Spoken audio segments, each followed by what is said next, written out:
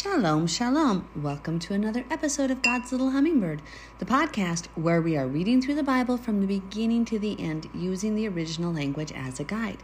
Today we are in Judges chapter 15, and we continue the story of a very heart-wrenching story of a man who is gifted with so much and really threw away the anointing given him. We're going to read another part of the saga. So, with that, let's begin. After a while, in the time of wheat harvest, it happened that Samson visited his wife with a young goat. And he said, "Let me go into my wife, into her room." But her father would not permit him to go in. Now remember, just the previous chapter, he left his wife, right? Because she was unfaithful to him in the fact that she had disclosed his secret, right? The riddle. She told the answer to her people, the Philistines. And so then he just left her. And then he's like, for some reason, he wanted her back. And so he takes a goat. Now remember, he had been giving his companion had taken her to himself. So probably as a wife or maybe as living girlfriend, I don't know. But here he still calls her his wife. And the father, verse 2 says, her father said, "I really thought that you thoroughly hated her. Therefore I gave her to your companion. Is not her younger sister better than she? Please take her instead." So now the father-in-law is a little nervous. He's like, wow, you left her. So he's trying to create peace here and solve a problem. He's like, yeah, you left her, so I gave her to your companion, your friend. So here, have her sister. Have my other daughter. Sometimes it's just ludicrous to me how they did stuff like this. There's another story coming up. You're going to see that's similar, where it was just the women were just money and bartered. He's like, here, take her sister. And trying to appease Samson. And Samson said to them, let's point out this too. The father is literally saying, this is how weak people are. There's no they're not born again in the actions. They're not godly. Is not her younger sister better than she? He's like, look, she's better, whatever way, whether it's pretty or whatever, doing things that just, oh my gosh. It's do they even think about what they're doing? Verse 3. And Samson said to them, "This time I shall be blameless regarding the Philistines if I harm them." Then Samson went and caught 300 foxes, and he took torches, turned the fox's tail to tail, and put a torch between each pair of the tails. Now, I want to point out, this can mean jackals or a series of animals that are around the size of a fox. They don't exactly know in the Hebrew language what this word was. Remember, Hebrew was a fairly dead language for a time, and obviously it resurrected for the prophesied time. But they don't really know that it was foxes. If you've ever tried to catch a fox, and we live in the country on a farm, so there are at times foxes out here, you will know how difficult it is to catch a fox. However, I've seen some research that says there were tons of foxes in the land of Israel at the time. Other research indicates this was probably jackals because they were quite plentiful. Either way, what do foxes do? What do foxes do? They destroy. Sorry, I had to take a drink. Foxes are sly, devious, shrewd creatures. That's how they're always depicted. The Bible calls the false prophets foxes. As we go on, you'll see that verse, but you can Google it. The false prophets are foxes. They are sly. They lead the people astray, and they really just kill them. They drink their blood. So foxes are horrible creatures. If you have chickens, you know what I'm talking about. They can come in and just wipe out your little flock of hens. It's horrible. And so here, if it is foxes, that's interesting. That he's taking foxes, something sly, something wicked, something devious, and sending them, tying their tails, and we'll read the next verse what he does. But interesting. Now, if it's jackals, jackals, I honestly don't know much about that animal. So I would have to study it before I speak. Foxes would be quite interesting, just thinking of this coy, sly, devious, shrewd act being performed by one of the most devious, wretched creatures there there are. Verse 5. When he had set the torches on fire, he let the foxes go into the standing grain of the Philistines and burned up both the shocks and the standing grain as well as the vineyards and olive groves. Now remember, this is the wheat harvest, we were told. So if it's the wheat harvest, things are dry. So things will readily burn, okay? Then the Philistines said, "Who has done this?" And they answered, "Samson, the son-in-law of the Timnite, because he has taken his wife and given her to his companion." So the Philistines came up and burned her and her father with fire. Okay. These are Palestinians, right? The modern day Palestinians were these ancient Philistines. Okay, so they're all related. I don't think they've changed much. That's kind of drastic. Like, oh my gosh, you made us a stench to Samson, basically. So they come and burn them with fire. Well, notice fire was what was used on them. Now, I do want to point out this. It says here that the father-in-law gave the wife to her companion. And to his companion, I'm sorry.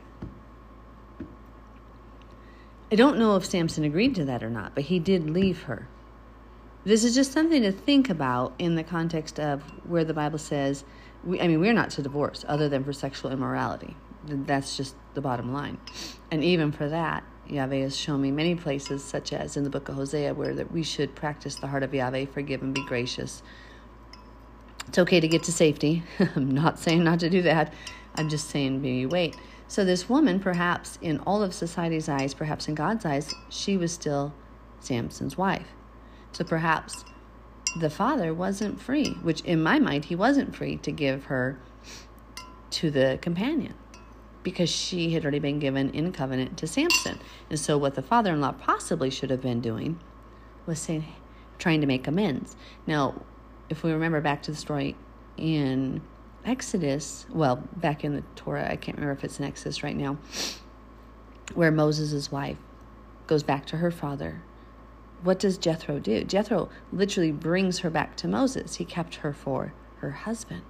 So that makes me think that part of this really is judgment on the father. I'm not saying we should just go out and burn people. We should do it with prayer, and not we should do it. I'm saying there should be prayer involved and the Holy Spirit and the enactments of Yahweh. But I'm just saying perhaps this was more judgment in more ways than simply just on the Philistines. Because that is a pretty wicked thing to do. I'm not saying, it seems like crazy, and they weren't doing it for righteous judgment. They were doing it as vindication. So I'm not saying it was done in the correct manner. I'm just saying perhaps Yahweh allowed it because her father really had done that which was disgraceful. So something to think about. Verse 7, Samson said to them, "Since you would do a thing like this, I will surely take revenge on you, and after that I will cease." So now Samson's mad again. I'm sorry to laugh. It's not funny. It's not funny, but it's ironic.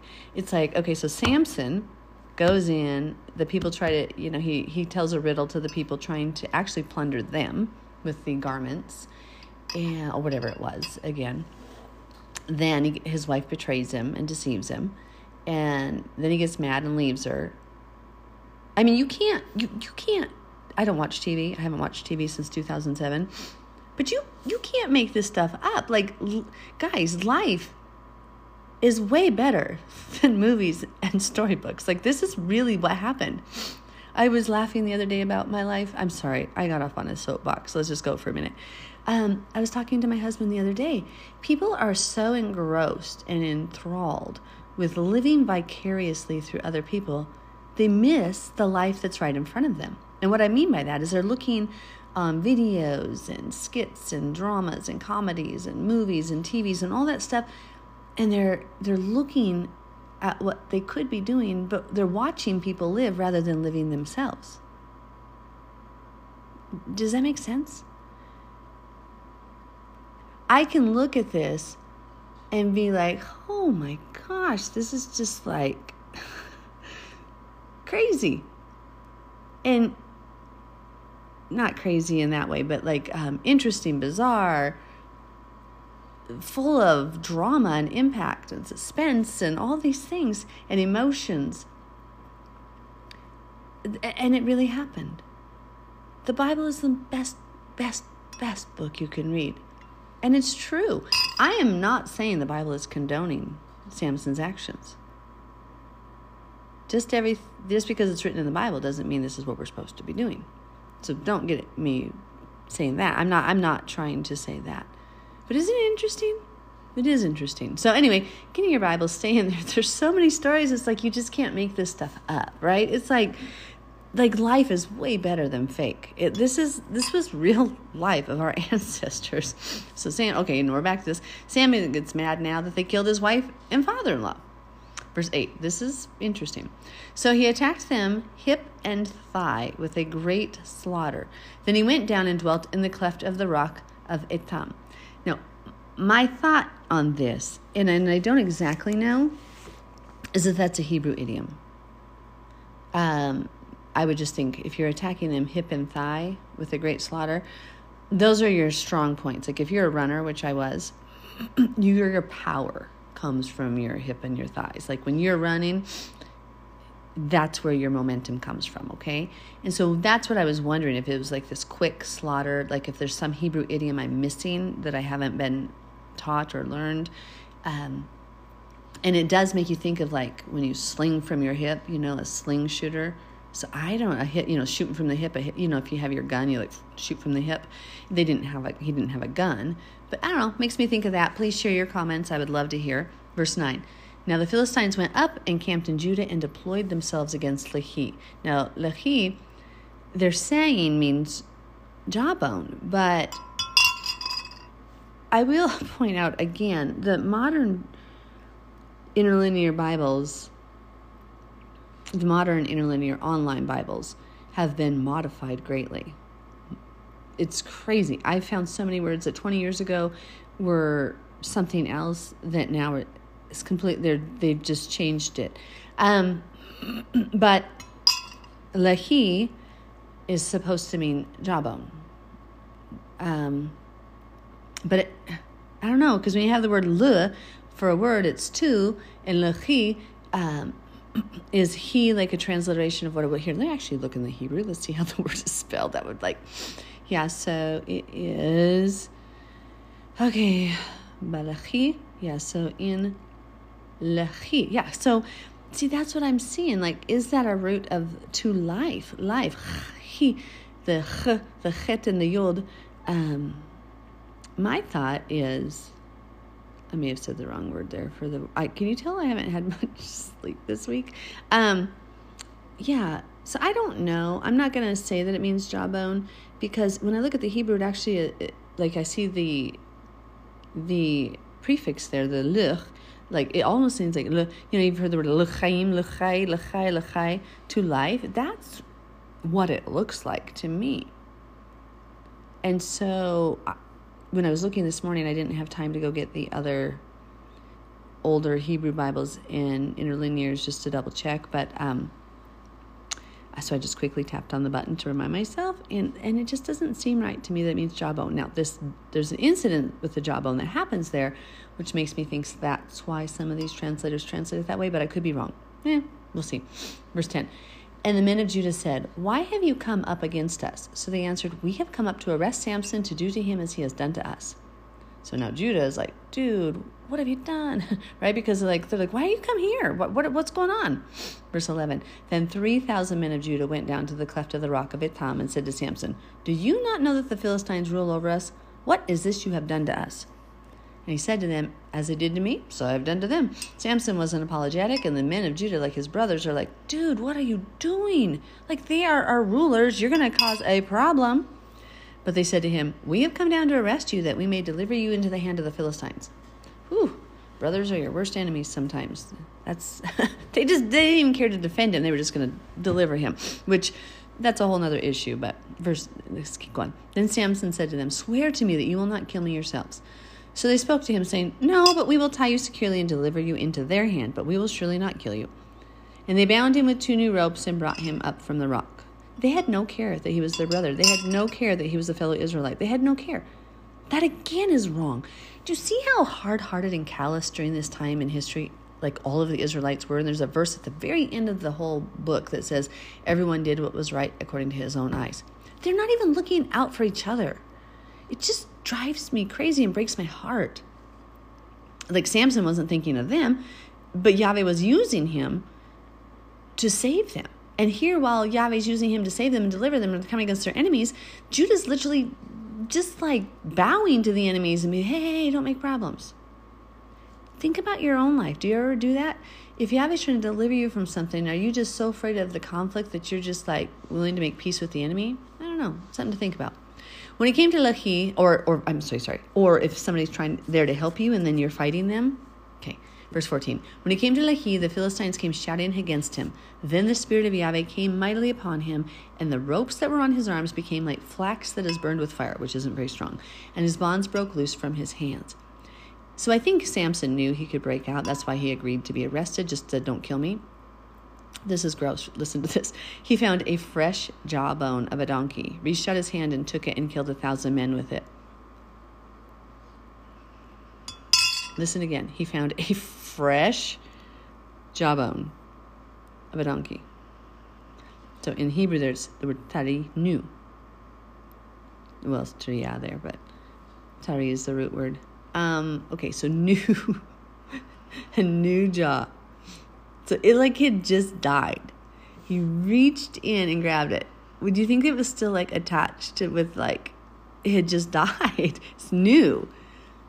Yeah, the images now become quite horrific. If you think about, did he just rip it out of this carcass of a donkey that still had the skin on and the flesh and like the blood was still on it?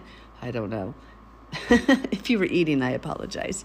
And so it was when he had finished speaking that he threw the jawbone from his hand and called that place Ramat Lehi. So the height of, and then Lehi, they say, is again to the jawbone. And so perhaps I'm wrong on that one, but I just see so much more in that root word Lehi, which is so similar to Lechai to life. So perhaps I am incorrect, and, Lord, teach us. Then he became very thirsty. So he cried out to Yahweh and said, you have given this great deliverance by the hand of your servant, and now shall I die of thirst and fall into the hand of the uncircumcised? He is not dramatic at all. I think most people would have labeled Samson as bipolar. And he wasn't. That's why we have to be careful. We don't label those mental illnesses now because they're not real. There are demonic possessions. There are demons. But think about this. I mean, I'm sorry. I'm not trying to laugh. But okay, so he throws a temper tantrum. I want that woman. His wife, his mom and dad, go get him. Go get her for him. Then he tells a riddle. Thinks he's going to deceive him. Gets mad because his wife tells the riddle. Throws a fit. Says, he temper tantrum. I'm not having this woman. But then he's like, okay, well, I do want her. So goes back and tries to get her. Dad gave her to his granny. Oh my gosh, how dare you do that? Throws a fit again. Temper tantrum. Throws a fit. And then burns the fields with fire. And then when the men kill the man and woman for bringing that judgment on them, then he gets mad at them and kills them with a jawbone. I mean, it's like, and now he's like, oh my God, like you brought me here. And I mean like, oh my God, to God. He was calling out to, oh my Yahweh, like you brought me here and you delivered by me and now I'm going to die of thirst. Like this man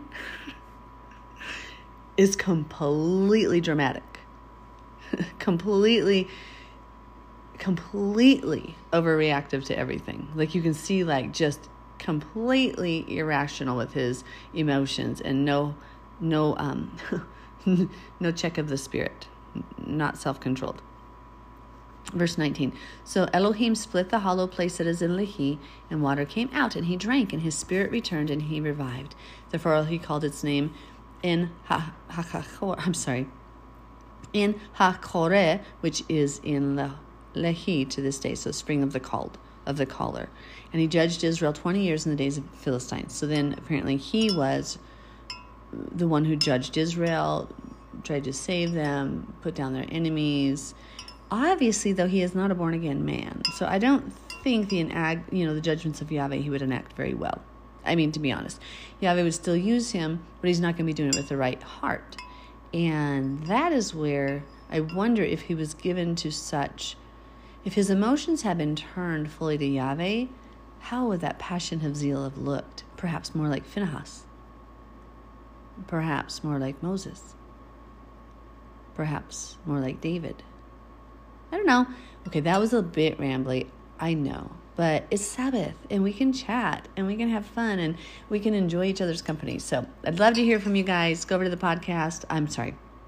To the Facebook page. Send me a message if you have any comments or questions or concerns on this. And I'd love to hear your thoughts too. Have a blessed day.